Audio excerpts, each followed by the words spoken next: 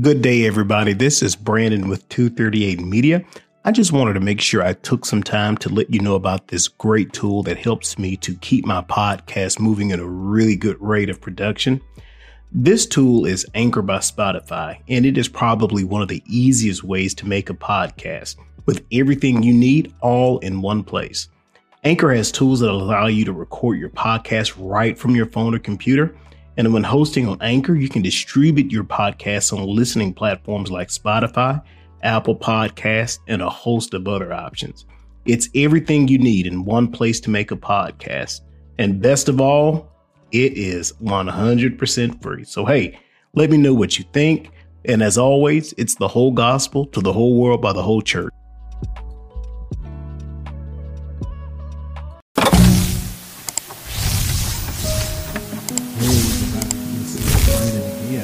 We're picking up with our next installment of Tertullian, where we're going to be examining his continued argumentation against Praxis.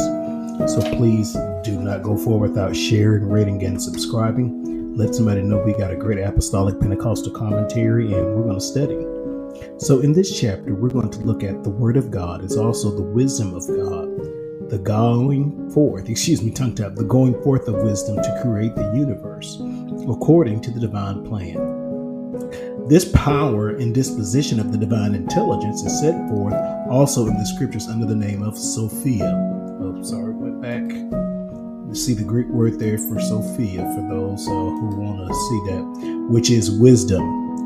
For what can be better entitled to the name of wisdom than the reason or the word of God? So let's look at Tertullian's definition of wisdom, right? And this is a pickup right from the previous chapter. Listen therefore to wisdom herself, constituted in the character of a second person. Now, I think this is going to be a further extrapolation of when he says of another person in another sense. I think he's going to continue that. At the first, the Lord created me at the beginning of his ways with a view to his own works, before he made the earth, before the mountains were settled. Moreover, before all the hills did he beget me. That is to say, he created and generated me in his own intelligence. Now, notice the way that wisdom is created. One, this is another point to make it quite clear that wisdom is not an eternally begotten being. Wisdom had a point of beginning, even though that beginning was before, in this instance, the creation of the hills. But wisdom has a generation that is an eternal generation contingent upon time. Then again, observe the distinctions between them applied in the companionship of wisdom with the Lord.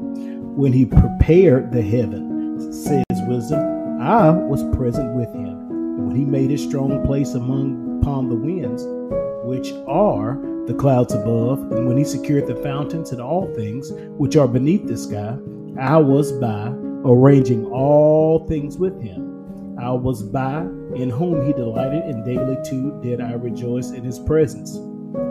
Now as soon as it pleased God to put forth in their respective substances and forms the things which he had planned and ordered within himself, in conjunction with the wisdom's reason and word, he first put forth the word himself, having within him his own inseparable reason and wisdom, in order that all things may be made through him, through whom they had been planned and disposed, yea, and already made, so far forth as they were in the mind and intelligence of God.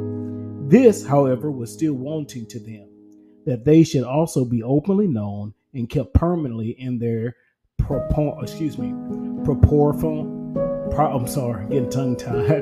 their proper forms and substances. So what can we gather from Tertullian's understanding of wisdom? He's obviously using a reference to Proverbs the 8th chapter, which is highly allegorical, which I think when you compound that with the understanding of the Logos in John 1, further reason why I think Tertullian saw this as a purely allegorical expression, not to be taken literally.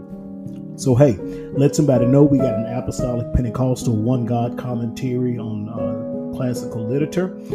And hey, as always, it's the whole gospel to the whole world by the whole church.